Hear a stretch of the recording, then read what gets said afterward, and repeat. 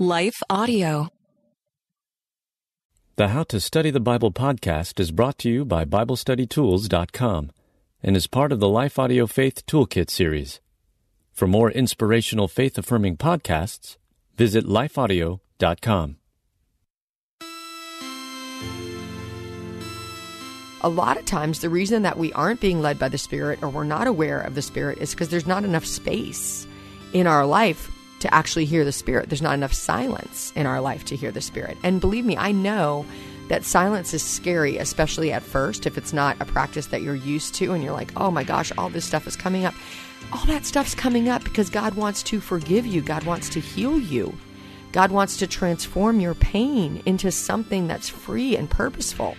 And so many of us we don't want to take that journey because it feels so difficult, but we're missing out on the actual life-giving Spirit that is with you and dwells with you and walks with you and can lead you into freedom and joy and love.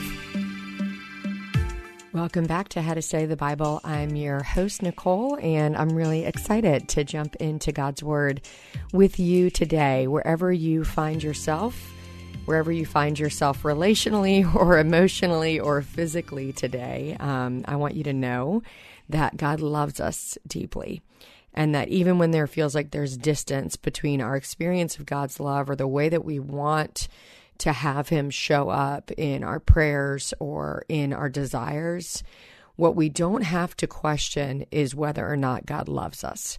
And I know we all have that experience of not being sure if we can rest and be assured that we are loved and accepted. But believe me, through the Holy Spirit, we can know and have that assurance. And it's that assurance that actually creates in us a desire to know God more and to love Him more and to respond to the commands that He gives us. So if that's where you are today, I just want you to know you're welcome here. And God is not surprised and He's not upset with you because His love says what He wants is relationship, and what He wants is you to draw near. So however you're drawing near to Him today, let that be enough. So we're going to be looking in 1 John 3. But before we get into that, just one quick announcement. I want to make sure that you guys know we are starting another series that is a supported series, meaning we have a reading guide for you and some small group questions and a Facebook community to support you through that experience that will be coming up for the season of Lent. So we'll start that on March 7th, just a couple weeks away. And if you want access to all of that kind of free extra material, all you need to do is go to NicoleEunice.com/howtopray.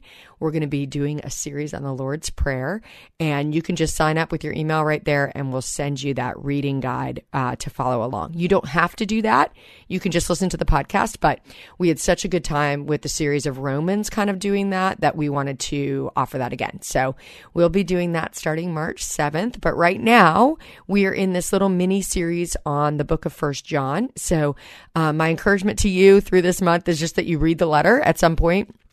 Maybe read it all the way through all at once, because like we talked about at the beginning of this series, the way that this letter is written is a kind of themes that keep coming and going. So we have circular themes that we're seeing in the book of 1 John. It's not as linear, just sort of one thing after another. And those circular themes that we see in 1 John are true doctrine, what it actually means to be living in the grace of Jesus Christ, obedient living, what is our response to that love, and fervent devotion.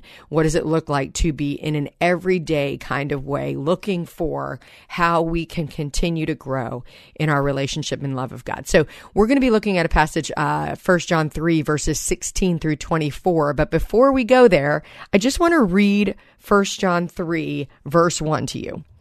It says, "See what great love the Father has lavished on us, that we would be called children of God." And when we see like a phrase like that, it really is the setting of the entire rest of the passage.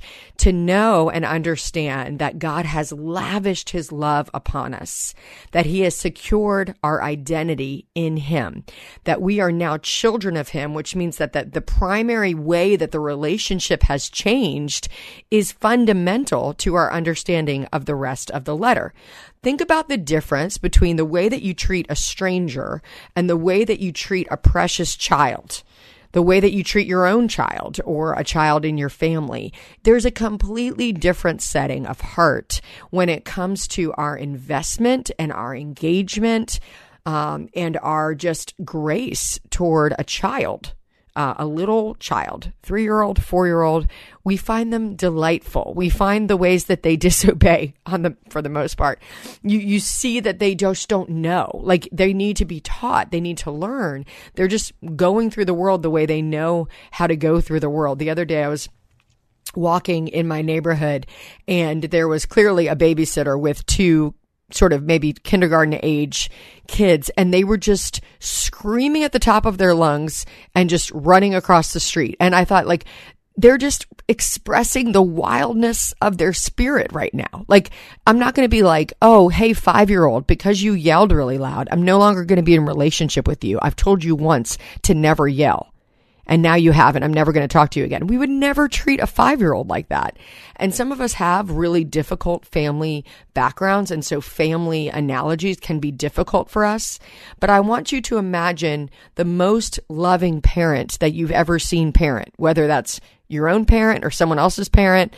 Whatever you've experienced as love, that is just a mere shadow of the love that God has for you. Just not even close to the love that God has for you. And so when we enter into the rest of the letter and the rest of Scripture, 1 John 3:1 is worth memorizing. See what great love the Father has lavished on us that we would be called children of God. That is actually the setting that we then can read the rest of it in, because it changes everything. It changes everything. One of you sweet readers wrote to me this week and messaged me about just this frustration with not being able to accept God's love. And I wrote back and said, I think it's our lifetime progress to grow more and more in understanding God's deep love and acceptance for us, exactly as we are. He knows who you are.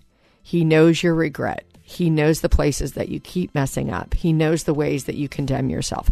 In the mix of all of that, He has this great love for you. And maybe just even allowing a couple of minutes to say, I'm just going to allow myself to believe for a couple of minutes that God loves me so deeply, and just see what it does to your heart. See how it fills your soul and settles your spirit, because it's true.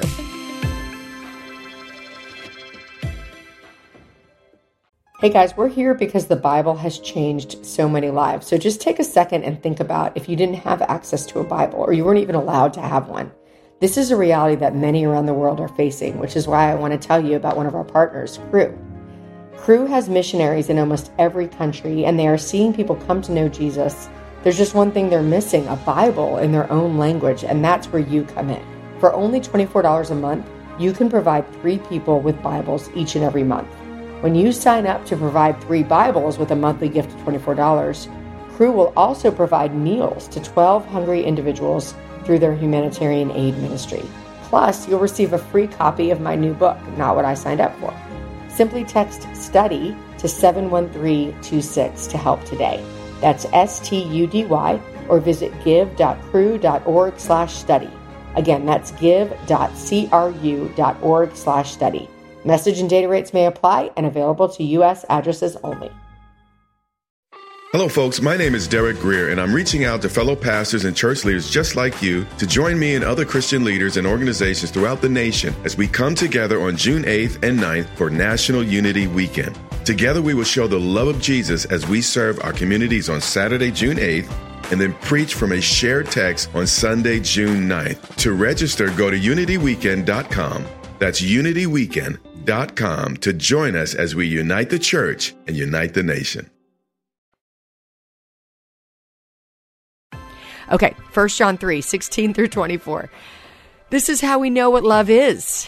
Jesus Christ laid down his life for us, and we ought to lay down our lives for our brothers and sisters. If anyone has material possessions and sees a brother or sister in need but has no pity on them, how can the love of God be in that person? Dear children, let us not love with words or speech, but with actions and in truth. This is how we know that we belong to the truth and how we set our hearts at rest in his presence. If our hearts condemn us, we know that God is greater than our hearts and he knows everything. Dear friends, if our hearts do not condemn us, we have confidence before God and receive from him anything we ask, because we keep his commands and do what pleases him. And this is his command, to believe in the name of his Son, Jesus Christ, and to love one another as he commanded us. The one who keeps God's commands lives in him, and he in them. And this is how we know that he lives in us. We know it by the Spirit he gave us. So there's a couple of themes here when we start addressing this question in our Bible study of what does this say? There's a lot here that we can look at. But of course, we see this like just fundamental truth. Hey, not only 1 John 3 verse 1, this is how much love the Father has lavished on you. But now we get this reminder again, and this is how you know what love looks like. Jesus Christ laid down his life for us. So not only do we have sort of this experience of being invited into an identity in God, where we are children of God, but we also have this proof text, meaning like, hey, if you can't believe the feeling of love, then believe the fact of love. And the fact of love is that Jesus Christ laid down his life. Like, there is no other way that we show a promise than to sacrifice ourselves. Think about what you did as a little child when you said, cross my heart and hope to die. You said that promise to a friend, if you ever said that, because you had to say like, hey, I'm going to put my life on the line. I really, really mean it. There's like this thread in our language and in our experience where we're like, when you really, really mean it, you offer a sacrifice as a way of proving that you really mean it. And we see here in Scripture that God gave us a sacrifice that proves his love for us. And that sacrifice was in Jesus, who, it says in Philippians, for the joy laid before him, he laid down his life. Like, he just scorned the shame of the cross for the joy set before him. Like, all of this was out of the Father's love for us, that Father, Son, and Holy Spirit would pursue us and would show us what that love looks like because of their great love and joy. And so out of that love and joy, we get instructions for what it's going to look like for us to live out of that love. So verse 18, I wrote down, the theme here is obedience in action. So this idea of like, if you experience this love of God, that out of that overflow of love, there will be an immediate and recognizable change in the way you treat other people, particularly believers. So in this passage, we're talking about those in the church. It's not that we don't love those outside of the church, because that is an expression of our love of God, right? The way we love others outside the church. But in this passage, as we always do in Bible study, we want to make sure we first know, what did this mean at the time it was written? And at the time that it was written, John was instructing and correcting the early church, the believers of the church who were being divisive with each other. They were arguing with each other. And he was saying, hey, you need to be able to test and approve that people are actually living in the love of Christ. And this is the way that you're going to know how someone is living in the love of Christ. And friends, this is still the same admonishment that we need today. It's very, very easy for people to be religious and to be in the church and to be claimed to be Christians. But what we're hearing here is that if you are a Christian, if you are following the ways of Jesus Christ, there is going to be a noticeable way that you love people. That the gospel of Jesus Christ is about the way that we live out that love, not just with words or speech, but with actions and in truth. So it starts with this idea of like, what is your heart setting toward other believers? How do you sort of use your resources, your time, your money, your emotional energy? How do you use those things for the good of others in the way that you love them? So we have this test of obedience in action. The second thing we have is this middle passage is about confidence in discernment, right? And it talks about this idea of if our hearts condemn us, God's greater than our hearts. If our hearts don't condemn us, we can have confidence. Actually, what that passage is saying is no matter if your heart condemns you or not, God is still with you. So if your heart condemns you, hey, God knows everything and he's going to hear your prayers. So if there's something that's bothering you, if something's laying on your conscience, if you're feeling less than or you have regret, you can confess to God and he's faithful and just to forgive us our sins. We know that, right? From 1 John. So you're going to be fine. And if your heart doesn't condemn you, then awesome. Like, have confidence before God. It's kind of this whole metric of confidence. That's like, if you're having confidence before God, if your heart feels clear before God, you're going to want to do his commands. You're going to want to do what pleases him. There's so much confidence in this idea that God is with you, that Jesus Christ dwells in you. And if you make space for the Father to speak to you, he will speak. So you don't have to go around wondering, what have I done wrong? Where have I gone wrong? And what have I not asked for forgiveness for yet? You can actually just go to God and say, like, would you clear my heart? And God himself will prompt you if your spirit is open to it, if the eyes of your heart are open, if the ears of your heart are open, and you're like, search me, O God, and know me. Then the Spirit of God will prompt you for the things that you need to change. Like, you can just rest assured that that's going to happen. So many of us, they just borrow trouble. We're just like, I must be doing something wrong, and I have to go to God, and this is why my life's not going great. And we have this bad theology about how we can engage with God. And what we get here in 1 John is this confidence to know, hey, if your heart condemns you, like, go to God. He's greater than your heart. He's going to comfort you. He's going to lead you into a place of righteousness. And he's going to forgive you. Like, if your heart condemns you over something that needs to be forgiven, he will forgive you.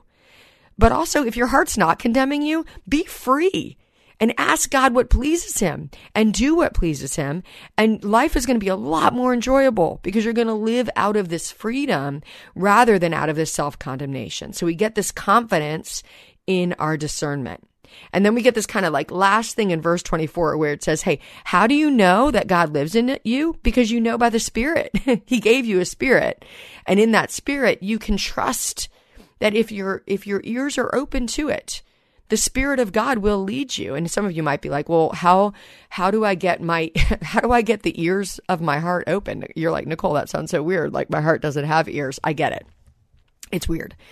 But what we can do is just make space in our life. So it might be 5 minutes of silence to start with, maybe 10 minutes. Maybe you, if you drive to work still in this age of remote work, maybe you just don't put the radio on and be quiet and say, Lord, search me and know me. Spirit of God, speak to me about this day and about me, you know, how you want me to engage in my world. If you make space and quiet your heart, so that you can actually experience enough silence that the Spirit of God can speak to you, we know that he lives in us. We know that he will speak to us.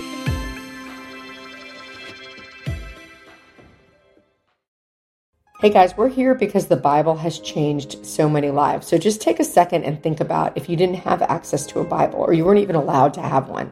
This is a reality that many around the world are facing, which is why I want to tell you about one of our partners, Cru. Cru has missionaries in almost every country, and they are seeing people come to know Jesus. There's just one thing they're missing, a Bible in their own language, and that's where you come in. For only $24 a month, you can provide 3 people with Bibles each and every month. When you sign up to provide 3 Bibles with a monthly gift of $24, Cru will also provide meals to 12 hungry individuals through their humanitarian aid ministry. Plus, you'll receive a free copy of my new book, Not What I Signed Up For. Simply text STUDY to 71326 to help today. That's STUDY, or visit give.cru.org/study. Again, that's give.cru.org/study. Message and data rates may apply and available to U.S. addresses only.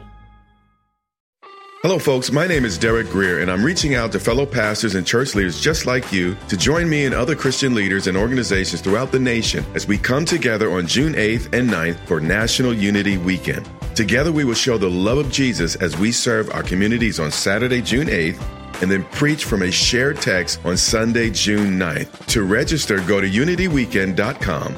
That's unityweekend.com to join us as we unite the church and unite the nation. A lot of times, the reason that we aren't being led by the Spirit or we're not aware of the Spirit is because there's not enough space in our life to actually hear the Spirit. There's not enough silence in our life to hear the Spirit. And believe me, I know that silence is scary, especially at first, if it's not a practice that you're used to and you're like, oh my gosh, all this stuff is coming up. all that stuff's coming up because God wants to forgive you. God wants to heal you. God wants to transform your pain into something that's free and purposeful.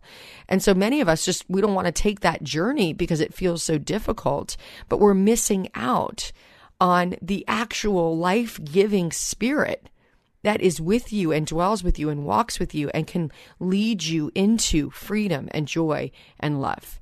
So my invitation for you is to ask those questions. Am I being led by the Spirit? Am I just making enough space in my life to be led by the Spirit? Because how I know that I'm led by the Spirit is going to be what I find right here in 1 John 3:16-24. I'm going to find a sense of living out my love in actions, and the Spirit of God can actually lead me in specific ways, in specific actions to other believers. I'm going to find that my heart is at rest in God's presence because I have confidence that if my heart condemns me, God will forgive me. If my heart doesn't condemn me, I can just be free and God will lead me in his commands. And I can have confidence that the Spirit lives in me and will direct me. So that's what we get out of making space for God. It's a beautiful, beautiful invitation. And I want to invite you into that space. If you haven't tried that before, I've shared this before, but again, just an easy technique. I will set a timer on my phone, 5 minutes, 8 minutes, 15 minutes, whatever.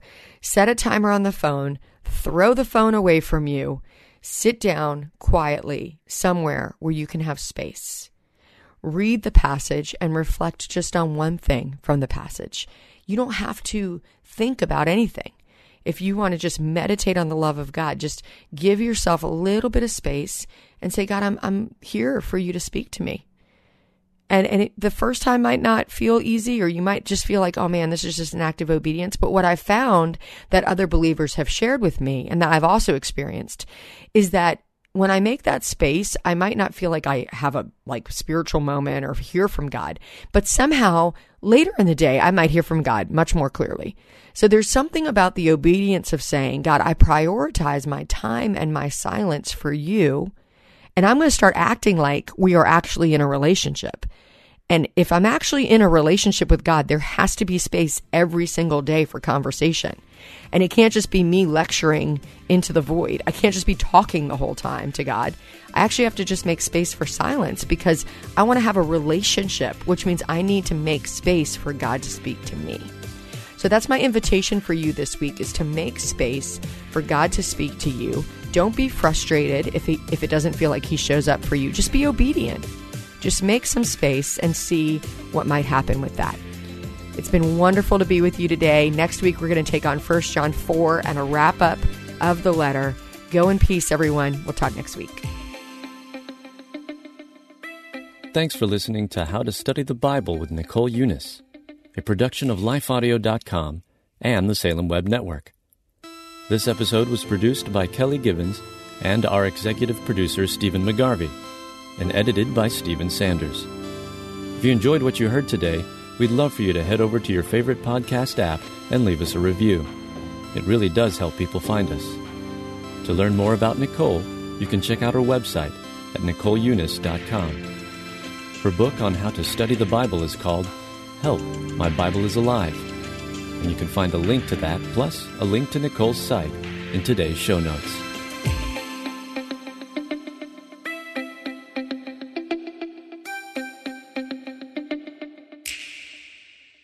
Do you ever hear sayings make their way through the culture and the church that seem nice in theory, but are actually theologically problematic? My name is Shara Donahue, and I'm the host of The Bible Never Said That, a podcast where we examine these popular sayings under the lens of biblical truth. We cover sayings like, God won't give you more than you can handle, time heals all wounds, and follow your heart. We also spend time exploring how people use Bible verses out of context. If you want to grow in discernment and truth, join us and subscribe at lifeaudio.com.